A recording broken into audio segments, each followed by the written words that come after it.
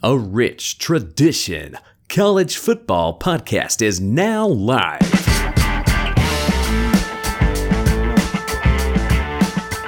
Hello and welcome to a Rich Tradition College Football Podcast. I'm Spencer Van Horn. He's Robby Steltenpole. Two friends, one love, and that is college football. Roberto, good afternoon, my friend. Good afternoon, man. How are you? I'm doing well. Things are good. It's a little warm outside, but, I guess that's the best you can ask for during summertime. Yeah.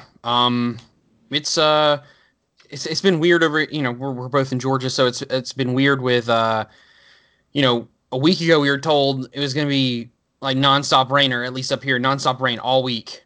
And then it's only really rained for like maybe 30 minutes total between the last two or 3 days. And so, and then yesterday it was weird because it was like a monsoon for and maybe an hour and a half. And my power went out, which, we tried to record yesterday. But outside of that, there's been like no rain. So anyway, that was long-winded for no reason. Sorry. Well, the weatherman's right only a fraction of the time. Yeah. So before we get to the Pac-12 and our one big question, we do want to give a shout out, a thank you to David Waters for inviting us on to the Gator Breakdown podcast and having a fun conversation about the Georgia-Florida battle for this upcoming year. The preseason battle is mainly what we talked about this go-around, as the Florida Gators have sort of edged in terms of the conversation, have edged the Bulldogs out, yet we know that the Dogs have held on to their spot in terms of on the field the last 2 years. But we had a conversation with David about Jamie Newman, about Dan, and about Kirby and different stuff, and that was a good time. So we thank David Waters and the crew for bringing us on, and that was a good time. Enjoyed it, and so thanks to David Waters. Yeah, I completely agree, and thank you to Braden Gall for being on there too. That was a lot of fun. I got to fanboy for just a second because I'm just a huge fan of his. So David, Braden Gall, of course, with the Athlon magazine, which we use a lot to kind of help us keep straight for the upcoming season, and so it was fun to talk with him. And if you haven't checked out David Waters and his Gators Breakdown podcast, it's a great place to go for everything Florida Gators. Yeah, I completely agree. All right, so one big question for the Pac-12, and we'll start with the California Bears. Robby, I'll go ahead and give you the Golden Bears, I should say. I'll go ahead and give you my question.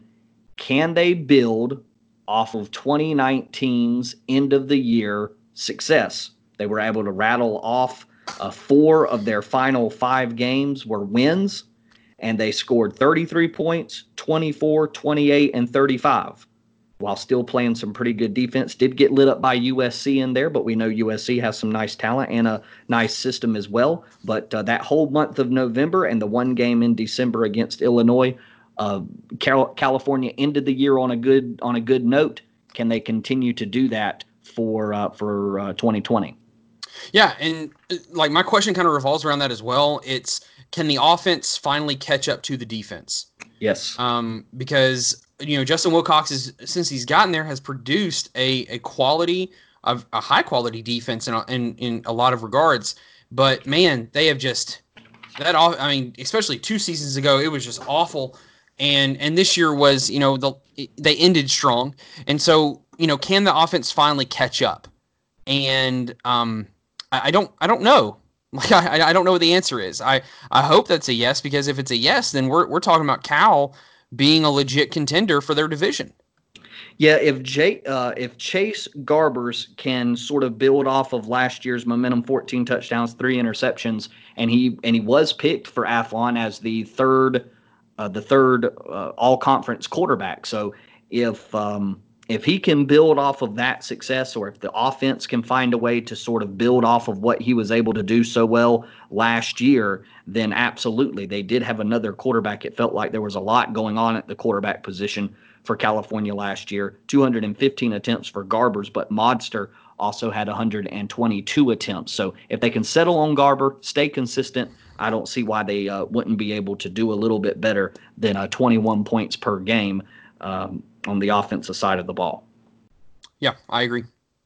All right, very good. Moving right along, the Oregon Ducks are next.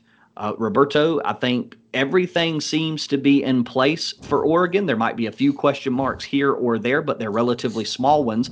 The only large one that remains is who's going to play quarterback this upcoming season. They do have options, but can they elevate? Can they speed up or catch up the quarterback position to the rest of the team? Luckily, they do have the running game to lean on a little bit, but that's the ultimate question, I think, for Oregon.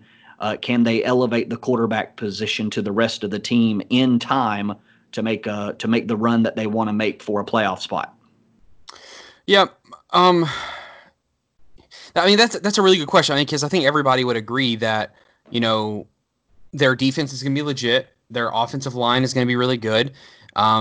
They've got their two best pass catchers are not injured and they're healthy this coming into the year, and hopefully they won't almost lead the country in drop passes like they did last year. And so, I mean, so like that's a really important question. It's probably the most important question for this team, and so my question revolves around their coach Cristobal. Is like, can Oregon get over the hump? Like, and I know a lot of people will say, well, they've got time. Cristobal has only been there really a year, one full year actually, and I know that's they want to give him some grace, and I agree with that. He's recruiting at an incredibly high level, but I just kind of feel like Oregon is in a spot right now with the rest of the Pac-12 being so down.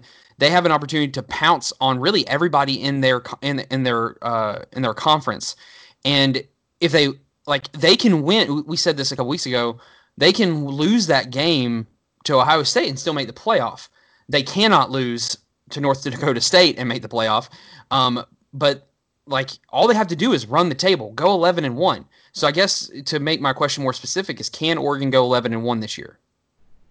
Yeah, and the reason why you're pointing out that North Dakota State team is they're the cream of the crop right now in FCS, and it's almost not even close. They've had an unprecedented 10-year span of being incredibly successful. The head coach at Kansas State came from North Dakota State. Is that correct? Say that one more time. I'm sorry. You broke up a little bit for me. The Kansas State head coach came from North Dakota State. Is that right? I believe that's right. Chris Kellerman there, that's at Kansas State. I know I just surprised you with that question, but Yeah. The point is North Dakota State has had an incredible run over the last 10 years, and that's why we sort of hint at them possibly being able to upset Oregon there at the beginning of the year if the Ducks don't pay attention to that game as they have to look to Ohio State there in Week 12. So, yeah, that's going to be a big question. You can't overlook North Dakota State. Yeah. All right, moving right along, Oregon State, who is, and I'm going to mess this first name up, but Hamkler Rashid Jr. And again, I know I messed up that first name, but nonetheless, senior outside linebacker for them, 14 sacks last year, 22 tackles for loss, a big piece to that defense that's coming back that was so improved last year from 45 points down to 32 points. Who is he? And can he help Oregon State get to a bowl game? There are about 6 games on here that are winnable, but it's cutting it close because it's only 6. So they've got to be good, and they got to capitalize on those opportunities and maybe even upset somebody if they want to get back to a bowl game. But I found it very interesting that they've got somebody coming back on the defensive side of the football, 14 sacks. What was the record last year? Or not the record, but the leader last year was 17 or 18. So this guy was really, really good last year for an Oregon State team who vastly improved on the defensive side of the ball. Yeah. Like, Oregon State was quietly one of the most fun teams to watch in the country last year. Yep. They were just putting up points on everybody. Now unfortunately they couldn't really put together. They couldn't put the game to the wins together. But it wasn't, and it was basically because their defense was just so dreadful last year. But I remember last year. I remember our question coming into last year was I asked something along the lines of of course I can't remember his name off the top of my head now. Their running back. Is it Art Pierce? I think Artavius Pierce, but there's yeah. also Jameer Jefferson. Well, my question Jefferson was the big 1,000-yard back from the previous year. Yes, he didn't do that this year though. No, and that was my question. Last year was along the lines of, could Jameer Jefferson lead the Pac-12 in rushing? He obviously didn't, but Art Pierce was 1,000 yards from scrimmage this year. And so like their offense, and they've returned both those guys coming into this year. I am very confident in how, like, I'm very confident Oregon State is going to be a threat this year. And so my question is this: can Oregon State keep Oregon from making the playoff? Because that would be some. Now, when you say threat, what are you talking about? Threat like bowl game threat or like double-digit threat? Yeah. Or... I think no. Threat. Are they winning the Pac-12? I apologize. Let me just clarify. A threat for a national title would be like Florida. A threat to go to a bowl game is Oregon State winning like 6 or 7 games. Yeah. And I think they can. Man, their offense was just so good. But I think my question is, can they beat Oregon? Because look, they're going to lose because they probably can't do this consistently week in and week out. They're probably going to lose 5 or 6 games just by the sheer talent they have on their team.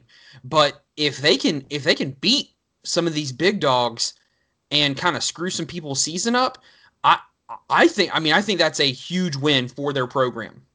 Yeah, and while we talked a little bit about Oregon State's defense improving by nearly 2 touchdowns, they did give up 50 points 1, 2, 3 times, but only gave up 24 points to Oregon last year in a 24-10 loss there at the end of the year. And so, I mean, they played well in that rivalry game against the Ducks. So I think where you're coming from is, if they make the improvements on offense, they do have to replace Jake Luton, who only threw 3 interceptions last year and 28 touchdowns. That's going to be a big piece to replace offensively. But if the defense can continue to improve, yeah, I think they can get to the bowl game for my question. And then, too, if Oregon's not careful there at the end of the year, they certainly could. Yeah, I agree. Certainly could. All right, moving right along here, the Oklahoma State Cowboys are the sort of Oklahoma State. Yeah, that's what I meant. Okay, well, I'm getting to it. I'm getting to it. Okay, my bad. Are sort of the darling of Robby Stelton poll. Yes, they are. The Stanford Cardinal have become a little bit of a darling for me, and it's funny because I just don't understand Robby's darling feelings for Oklahoma State, and he doesn't understand my darling feelings for Stanford. But nonetheless, the question for the Cardinal, who are our next team, can they survive their own graduate program? Stanford, like many other schools in the country, have to deal with high grade point averages and high enrollment, or what's the word I'm looking for here, Robbo? They've got to deal with a lot of qualifications to get into school that some other schools might not hold their kids to the same standards.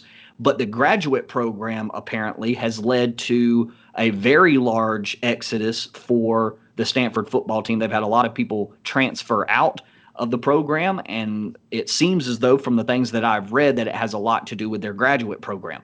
So after a bad year last year of 4-8, can they survive the graduate program to sort of stop the bleeding?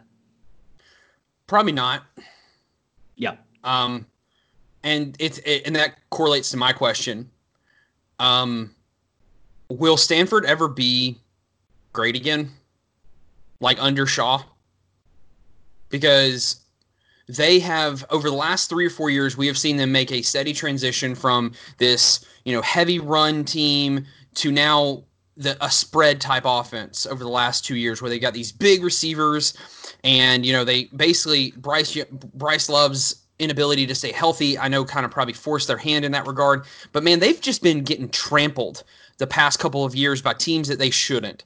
And like I called this last year, you got mad at me because I bashed Stanford, and I just want to point out that I was right. That they were going to take another decline. And so my question is this, like, are they ever going to be great again under Shaw? Is it a Shaw issue? Is it just a changing of the guard of talent? Is it like, what needs to happen for Stanford to matter again? Because you tell me, Spencer, what has it been? Almost 3 or 4 years since we were like, man, they're a contender for the Pac-12.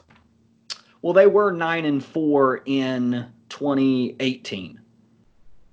But again, that 9-4 was not 9-4. Yeah, 9-4 in 18, and that was a 5-3 record in the conference.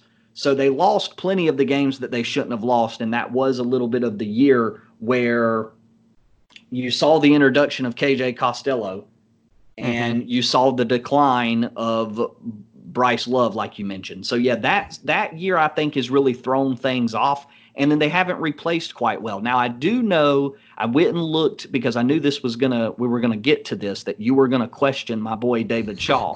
So I did go and look. Recruiting has not been bad the last 2 years. It's not Kirby Smart, but it's not bad the last 2 years. I think it's been inside and around the top 30. So part of me says if he can continue to do that and sort of stop the bleeding on the graduate transfer deal, I don't see why they can't, but maybe he's checked out a little bit. There was always that conversation about him going to the NFL. Maybe he's checked out a little bit and has missed that opportunity to make the jump to the NFL, and maybe he's starting to lose something. So I won't be turned off to that possibility, I guess. And I like Shaw. It has nothing to do with me disliking him. Don't lie to us now. Come on. No, it just I don't know what you has hate happened. His guts. He is scum between your toes. He makes you vomit. I hate what he's turned Stanford into. And it wasn't like this, 4 or 5 years ago. And so I just don't know what the answer is. Yeah, it's surprising. David's been there for 9 years, and he's 84 and 34. So the decline is, he obviously sustained some success after Jim Harbaugh left, but then that has now faded, and I don't think it's because of all Jim Harbaugh's guys left. Something's happened, and they've hit a snag here, and you're right. I don't know if they're going to be able to overcome it, because I think I went back on the recruiting, and the recruiting's never been outstanding in terms of top 15 or even top 10 there for Stanford. So I guess the only thing we can do is wait for time to tell us whether or not. Davis Mills is the quarterback. He's highly recruited out of Georgia. He had a very spotty season last year. We'll see if he's can stay healthy and be the guy again this upcoming season. Injuries have kind of hurt the team the last 2 years. They survived it in 18, and they didn't survive it last year. Yeah. So we'll see. All right. Washington is the next team. Can the Huskies go a 6th straight season in a row giving up less than 20 points on defense? The defensive coordinator takes over the program as Chris Peterson has left, and going all the way back to 2015, they've given up 18, 17, 16, 16, and then this past year, 19 points per game. As the head coach, a defensive-minded head coach, can they continue that streak for a 6th season? It's a detailed question, especially for a new regime. Man, that's a good question. And my question actually relates to their current situation, as well. What is the Washington program now? Well, that's my question. What is the Washington Huskies now? Because it was Peterson. We knew that they were going to, compete in every game. They were going to be contenders for the Pac-12. That was a consistent. We kind of understood that from the time Peterson got there. And now that he's gone, and you hear all these, you hear kind of these, you don't want to call them jabs, but you just hear these kind of little quotes that the new coach has made about X's and O's being a focus and recruiting being a big deal and all this stuff. What is Washington now? Yeah, almost as if something with Chris Peterson checked out. Yes. We just got done talking about that with David Shaw, but we were sort of under the impression that Chris Peterson had exhausted himself, and now we're sort of getting more comments that all the ones that you just touched on that make it sound as if that's exactly what happened. That there was a loss of focus, And from what I've read, they want to go out and sell a high swagger defensive team with a brand new offense. But nobody's really sure what the new offensive coordinator is going to install. So part of your question is going to go unanswered. But it sounds like the last time they were really good was when they played Alabama in that playoff game. That was the last year. And even in that game against Alabama, I remember thinking to myself, this team is still playing really hard. They're really fighting. This is going to be a Washington team under Chris Peterson that's going to stay around. And then something changed because they've never been the same. They've never been that team again, even in that game against Alabama, that they would end up losing and losing convincingly. But you could still see that they were fighting in that game. They were playing really hard. I think maybe you get back to that. You get back to a team that has an edge and an attitude to them now. And it might not all come together in year one because of some question marks offensively, but I feel like maybe you're going to see another team who could push for right around 20 points a game again, making everybody really have to work for wins against them. Yeah, I agree. And like you said, like it just has, some of the messaging has kind of been weird with post Peterson life. And I don't think there's anything wrong with someone, being, burnt out, especially in this era of college football when it comes to being a head coach and all the recruiting that goes into it. I mean, we're going to get to a coach here in a few minutes that actually greatly hates recruiting. And it's because it's a gauntlet. And I'm very curious to see what Washington is now moving forward. Yep, moving to the next team, Washington State, and I'm going to get this last name wrong, and you might can help me. Will Max Borgi be the first 1,000-yard rusher since? Do you want to take a guess at the year? No. 2005. Wow. And it was a 1,900-yard back that year, believe it or not. For Jerome Harrison went 1,900 yards. 308 attempts, 6.2 yards per carry, and 16 touchdowns. And a wildly incredible year, and then nothing even close to a 1,000-yard rusher since then for Washington State. That's interesting. I mean, because we know dang well that there was never going to be a 1,000-yard back with Leach at Washington State, right? Like that. Right. So I mean, yeah, we're looking at now 15 years without one. We know what kind of offense he runs, or Leach ran, and there's a good argument to be made that part of the problem that was there at Washington State is because of how predictable in many ways his offense was. It was going to put up numbers for those who didn't have the talent or didn't have the endurance to really keep up. But there were also times where you would come across a team who was built properly and a defensive coaching staff that knew exactly what to do. We've talked about it before, but I'll never forget the time where after the Washington State game a couple of years ago when it had Falk. Falk was the Washington State quarterback, and they just got in the Snow Globe game, and they kind of just like got handled by Washington, and the defense coordinator for Washington was just kind of like, yeah, we knew exactly what they're going to do on every down. Like we knew exactly what was going to come because it was just predictable. Right, and I think that's going to be one of the interesting things for Mike Leach going forward is how do you avoid that? And obviously playing in the snow doesn't help. But when the good defensive coordinators start to catch on to what the few plays are and to the different things that you do, the very few different things that you do, where do you go with that? Because it's obviously not just some sort of fluke that you're just waiting on people to catch on to. It's very successful for Mike Leach. So, where do you go through, how do you keep it fresh and keep the defensive coordinators off the scent there? Yeah, I don't know. I hope it gets better. I hope it's a good situation. All right, Arizona, can Gunnell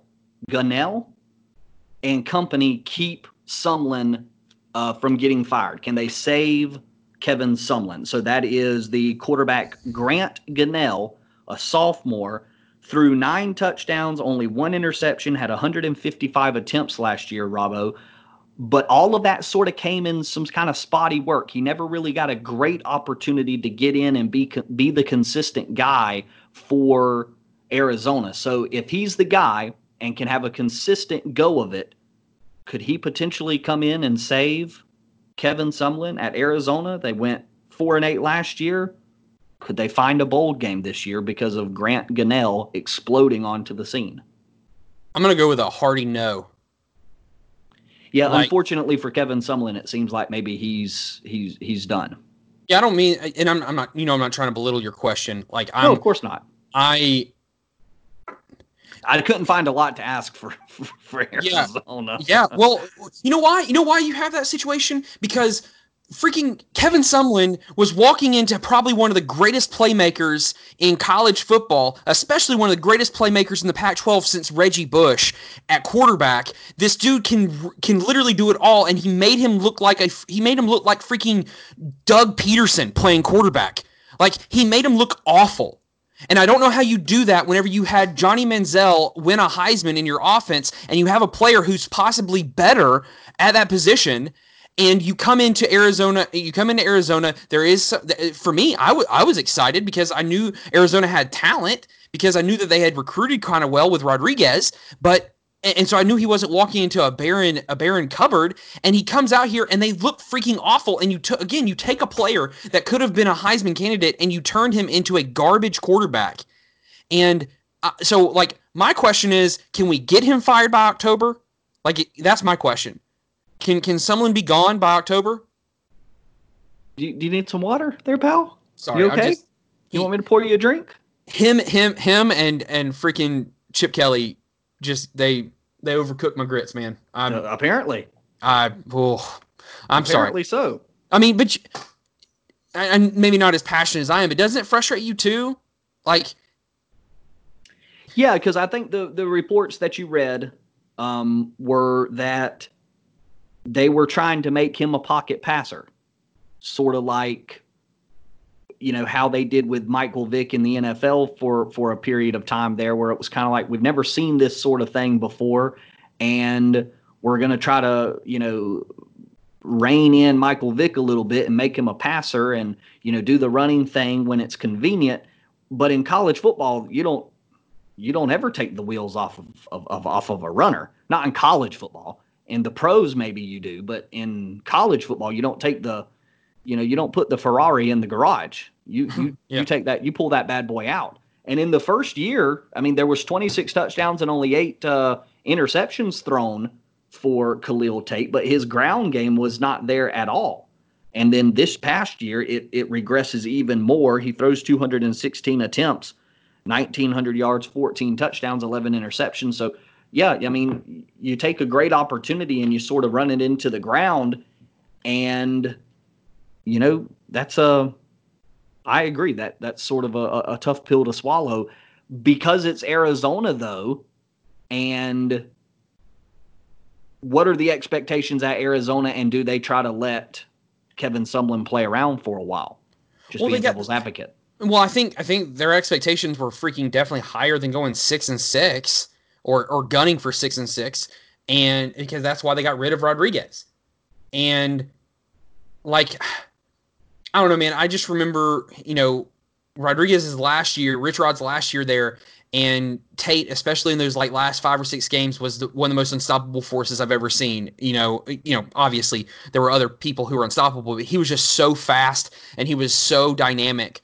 And I'm not saying he would have been a great NFL quarterback. I think he was just an incredible backyard college football quarterback, and it was just awesome to see. But he was almost unstoppable, and Someone is known.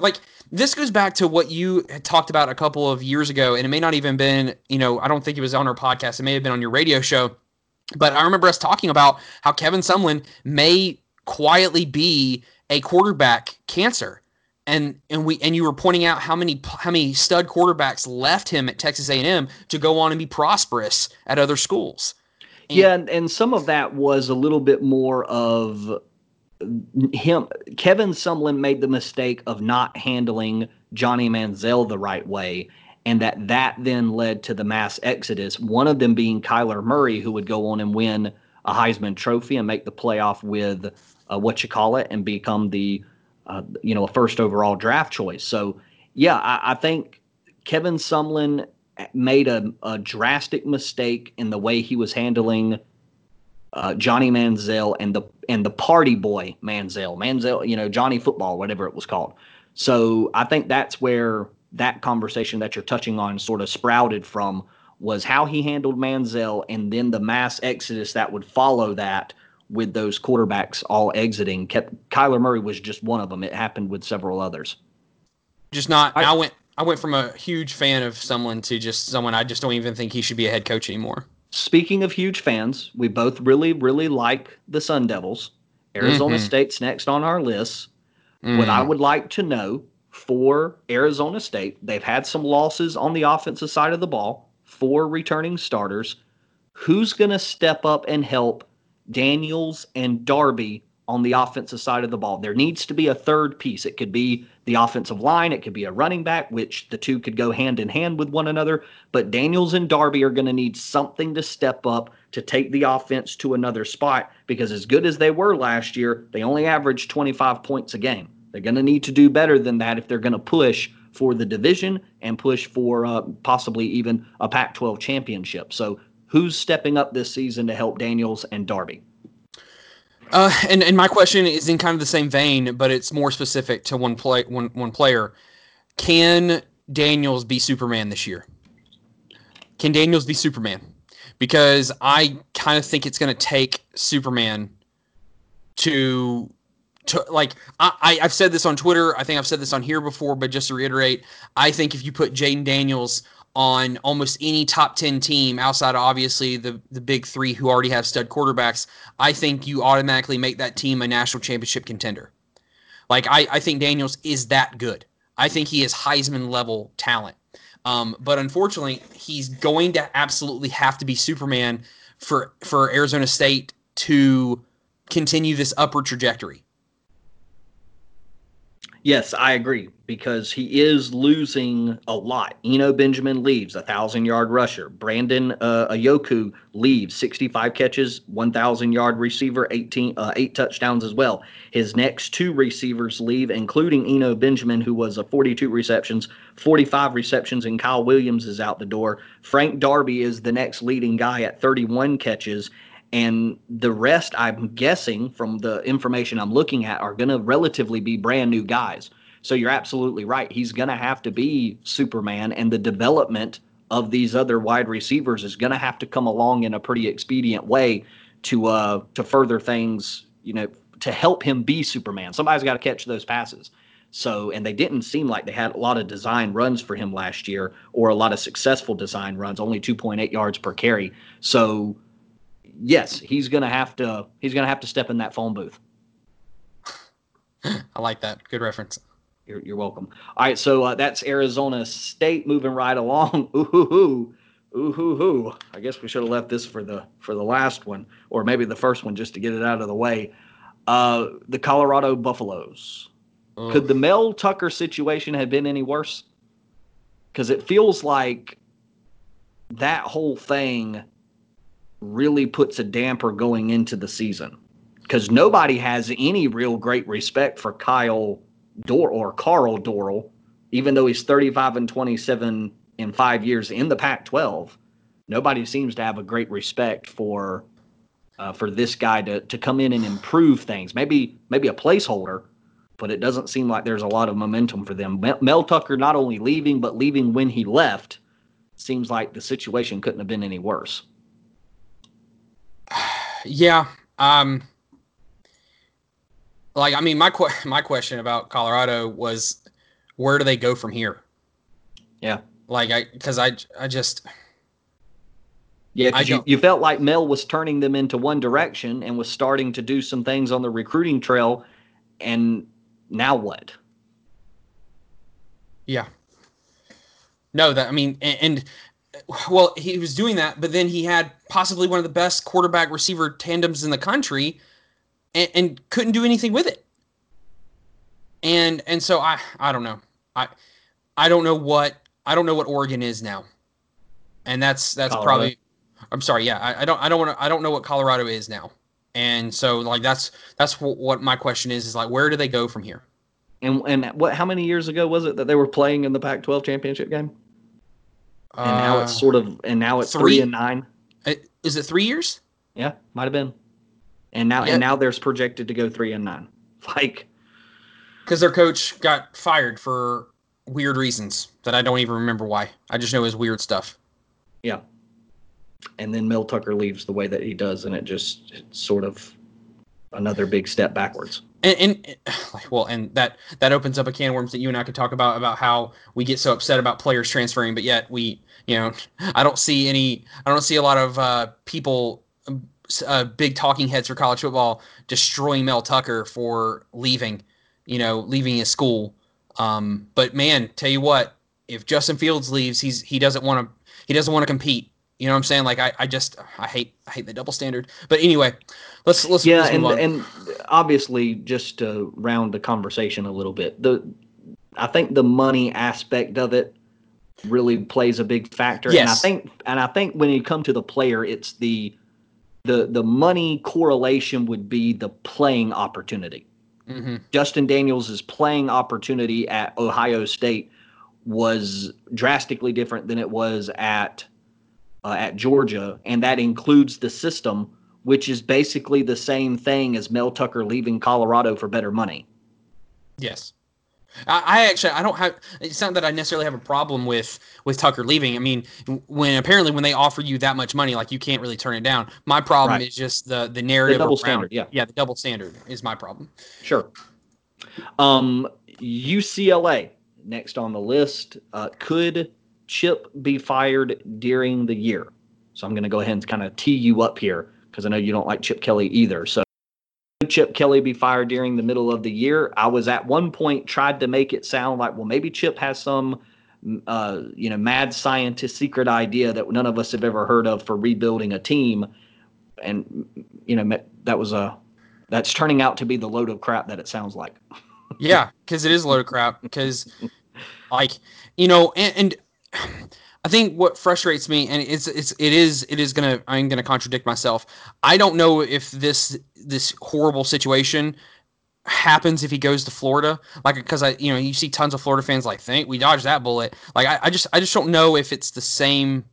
If it's the same situation. Yeah, you're not handed the same kind of talent, I don't think. You're not handed the same kind of talent. You're not required to do as much, nationwide recruiting that he has to do at UCLA. But anyway, I don't understand how Chip Kelly has turned into a horrible coach now. Well, and maybe this is a theme here on our Pac-12 episode here. Maybe there's a burnout thing here for him, just like it is for Chip Kelly, and like we sort of speculated with David Shaw.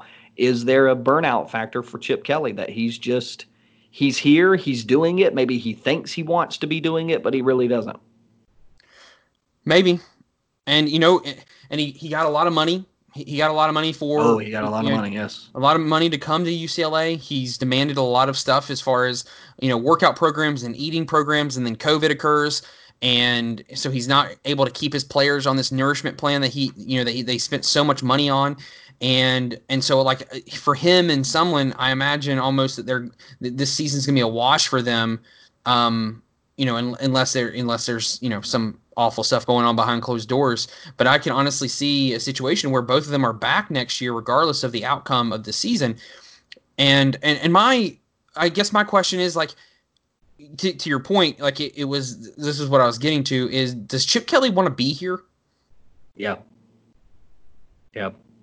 Yeah, because it's weird that you don't build off of the 32-point second half comeback over Washington State to win 67-63 and that thriller there in Pullman. So you go from that and you lose the game to Arizona, and it's sort of like, okay, an emotional letdown after a really, emotionally filled ball game. Okay, that's one thing. But back-to-back games at Arizona and at Oregon State, two of the lesser teams, and you lose both of those games. It is tough. It's very tough. Now, just to sort of try to be optimistic here, he does return his quarterback, and he does return quite a few skill position players. Maybe that turns into something. Maybe they can build off of that. Maybe. Well, and and of course I can't remember his name. DGR. their quarterback? Yeah, it's D. Thompson Robinson. Yeah, DTR. Like, I mean, he is a dude. Like he's a good player. I just, this whole situation with them only offering recruits scholarships, their junior year during a certain month, like that's just so weird. Well, and it doesn't help either. I guess you saw this headline. It doesn't help either that didn't the players do some sort of protest about we don't think the coaching staff is going to keep us safe with the COVID? Well, that's kind of like, ooh. Well, that is what was reported, and then DTR came out and said that was not what we were getting. That's not what I was getting across at all. It has nothing to do with this. Like our coach is taking care of us. We feel safe. Like I remember his response. It was, "I feel safe with Coach Kelly." It's just the scenario of COVID and the higher ups making the right decisions. As far as college football as a whole. Okay, I missed that response. No, it's okay. I had the same initial reaction, like, well, this is not good for Chip Kelly. No, not at all. All right, 2 schools left. USC is next on the list there, the other team in Southern California. Could Clay Helton pull an Ed O and shock the world? Now, I don't mean that to say he's going to go and have the most unbelievable season and go win a championship undefeated, yada, yada, yada. I just mean from the standpoint of nobody's really believing in you. We know that you've got a talented team. You've revamped the offense, which was had success last year, 8-5, 32 points a game. But could he sort of switch the narrative like Ed Orgeron has? Everybody, Ed Orgeron's at the top of everybody's coaching list right now. Could Clay Helton flip that script? He's got the talent. He's been given the time. At a place like USC, you wouldn't believe the kind of time that he's been given.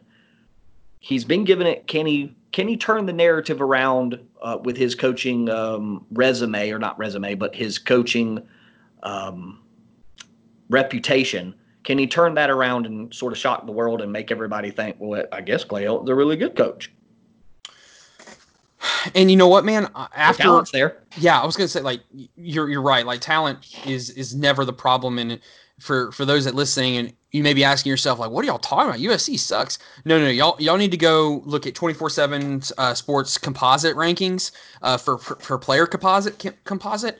They are still ranked in the top 20 in most talented rosters in the country, which I guess is why people are so frustrated as USC fans. And the thing is, Spencer, if what happened last year didn't happen, I probably would immediately say no, there's no way. But after what happened last season with LSU and just the stars aligning the way they did, I can't shoot that question down in any capacity, because I'm sitting here and here's a little spoiler alert. In July, I'm a little close to thinking that USC can maybe beat Bama in week 1. Like, I'm not calling that right now, but like, I don't think it's as crazy as it would have been, say, 6 or 7 months ago. You know what I'm saying? Yeah, just everybody make the note that Robby said that, not me. Robby said that. Just all the things that you and I have talked about, and everyone has talked about with, having team chemistry really matters coming into this upcoming season. And, Bama is kind of replacing a lot. USC is not really returning a lot. I mean, I'm sorry, it's not really having to replace a lot. Like, Bama's having to replace a lot on offense. And so I'm looking at this season and I'm like, man, there's a scenario, Spencer, where USC legitimately goes 10-2. And they just missed out on 10 wins last year. They lost to Notre Dame 30-27 and lost in overtime to BYU 30-27. Their losses all look bad, but they came against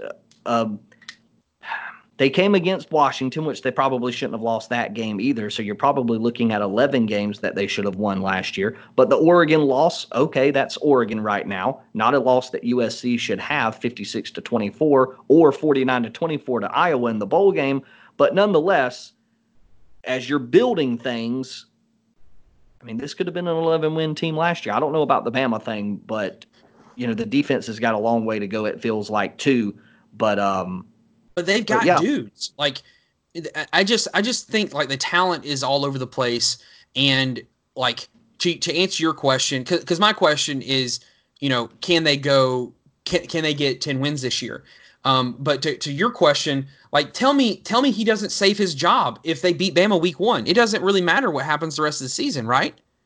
Like, well, I don't know. If you beat Bama at the beginning of the year and then you lose some harebrained game to California or to Washington or to Notre Dame at the very end of the year, and sort of, if you beat Bama at the end of the year, you're setting some expectations for the rest of the year. You know what I mean? Yeah. So and that's you're fair. going to have to come through and not slip up in a silly spot like against a Stanford team that's not super great, or you probably need to handle business against Arizona State, who you out-talent, Utah, who you out-talent, California, Arizona, Washington, UCLA. You out-talent those teams. You need to play like that and beat them. You can't have slip-ups there, and that's sort of been the kind of question mark for UCLA or USC. Is there's been some slip-up moments. Probably shouldn't have lost that game to BYU or that game to maybe Washington, 28-14. When the game with BYU, is that when Daniels got hurt? Might have been. I think it was the week. I think you might be right about that. Yeah, I think that was the following week from whenever he got injured.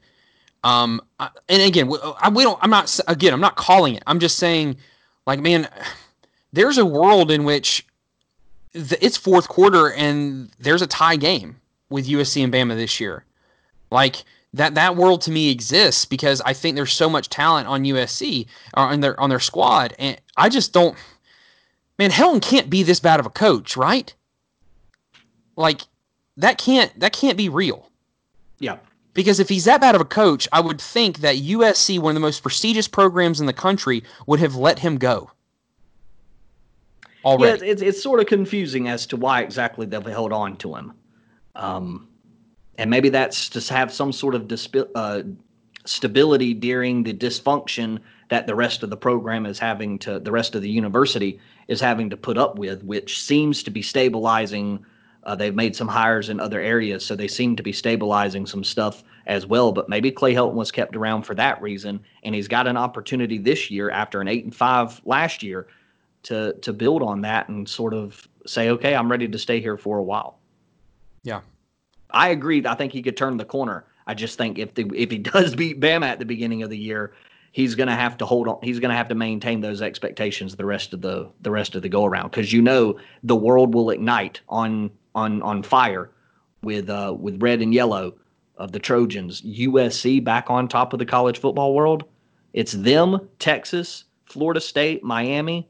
Notre Dame. We're salivating. Notre Dame. We're salivating at the opportunity for those teams to be back on top, and it would happen. The expectations would go through the roof. Just really quick, because I know we got one more team left. This just came out. Pac-12 Commissioner Larry Scott, the worst commissioner, by the way, in college football, says conference is ready to pivot quickly to alternate football scenarios, and CEOs have discussed possibility that some teams won't play. Quote, I was cautiously optimistic, but the last couple of weeks have changed everyone's outlook because of the extent to which restarting the economy and loosening restrictions has led to significant outbreaks. And like, I guess I understand, and maybe he's talking about at a state level, maybe he's not talking about certain teams, because I've looked at stats that have been dropped today and throughout the day of teams like Michigan, just example, 322 student athletes have been tested, only 2 came back with positive tests. And something like that, a nuanced thing like that, seems to not make a dent in the cautiousness that everybody is in. Yes. And so I don't want to sound like I'm belittling being cautious, because everybody has a different perspective. Everybody has different factors at play in their personal life and what means to them. Yep. Maybe they're sick, or they have somebody who's not who has a compromised immune system, whatever. So they're thinking differently. But it seems as though with those who are being cautious, which it sounds like a lot of people are, and Larry Scott might be one of them, numbers like what you just gave out for Michigan or for other areas don't seem to make a dent, as well as the fact that cases might be going up, but fortunately, and we'll knock on wood for sure, deaths aren't going up. And again, knock on wood, because we don't want them to go up either. And it doesn't sound like we're overwhelming hospitals all over the place.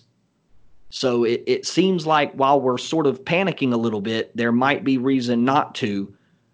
But at the same time, it's, anything could change tomorrow. Yeah, and you and I off the air have had numerous conversations about, like, it's really hard to know who to believe, and it's really you know what I'm saying, like, it's really hard to know who to follow, what stats to look at, because you go to this website and this gives you a stat that shows this, you go to this website and shows you a completely different stat. I just think this whole thing has become a very political cesspool of nastiness and negativity, and I don't want to do that. I'm not going to play into that. I just want to say, like, I agree with you. There is nothing wrong with being cautious. It is what's best for people and for students, obviously. But I will say this, and it has been said in other places, and I just affirm to this: it is better for these players. It is better for the majority of these players to be at these facilities, these school campuses with incredible healthcare, incredible medical facilities. It is better for them to be tested and have it there than it is to be in their home, be at their hometown where there may not be a great hospital in that town. Well, and two, just as you're talking there, it sounds like, and you have student athletes, and it's not just football players is what I mean, is if you could take 300 kids off the hands of the hospital, the local hospital there in Palo Alto or in Gainesville or Tallahassee or whatever, like, that almost sounds like that would be a good thing. And obviously, with the numbers that you gave for Michigan, you might not have to take 300 off of anybody's hands. You're only taking 2 or 3, 4 or 5, whatever the whole number is at a university. The university stepping up and helping to say, okay, we got these kids over here, we'll take care of them. It might not be a major impact, but it's got to help something. Yeah, and you look at Minnesota, 170, only 7 student athletes have been positive. Just you go like these numbers have been posted all throughout the week, and then we get to Georgia, and we do not know who are football players or who are football staff, but the number came out like 120 students and staff have tested positive. And we don't know what that means. Does that mean at the beginning of June? Since the beginning of June? Does that mean this week? And that's what I'm saying. Like, I think I am still optimistic that we'll have a season.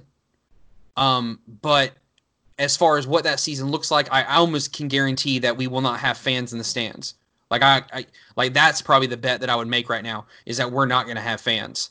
And it's just I would hate to live in a world where the Pac-12 only has like 7 teams play in the season.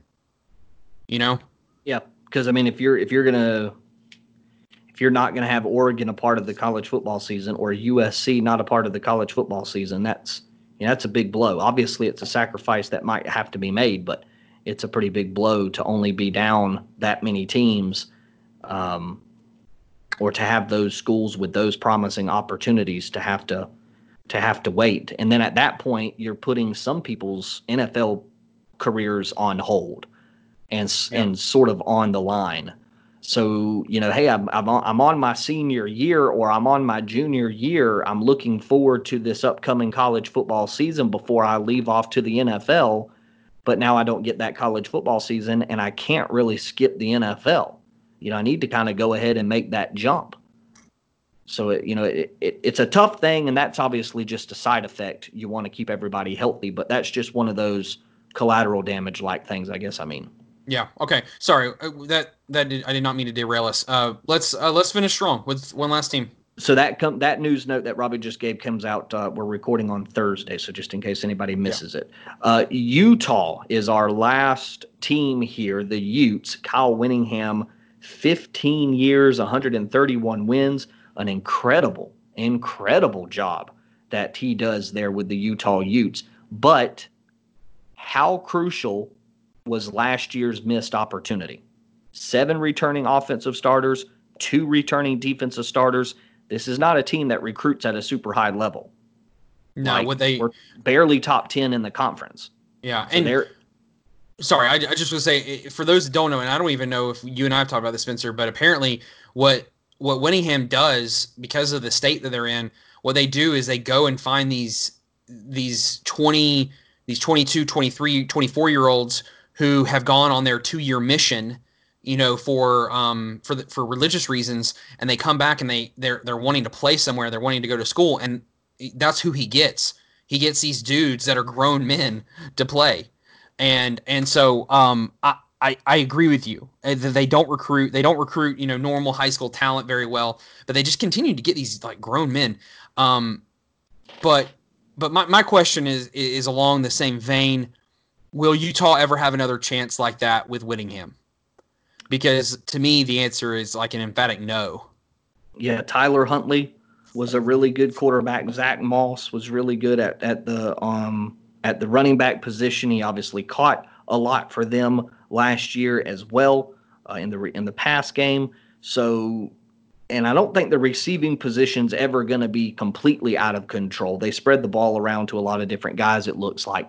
But yeah, with Tyler Huntley and Zach Moss, it felt like Huntley and Moss were both beat up a lot last year as well. So, last year it felt like there was an opportunity to really do something, and they just miss it. Not being able to keep up with Oregon, not being able to keep up with Texas in the bowl game, and then USC at the very beginning of the year. They got out-talented. I mean, losing at USC, losing to Oregon and Texas, those are teams that all out-talent them. Mm-hmm. And probably by large leaps and bounds, they out-talent them. So that's sort of a tough spot for Utah. I'm kind of surprised that Kyle Whittingham hasn't got snatched up by somebody else in terms of his development, because he just seems to develop at a crazy rate, because you can't survive. You've got to be pulling in high school recruits. So he's taking those guys and turning them into big time players.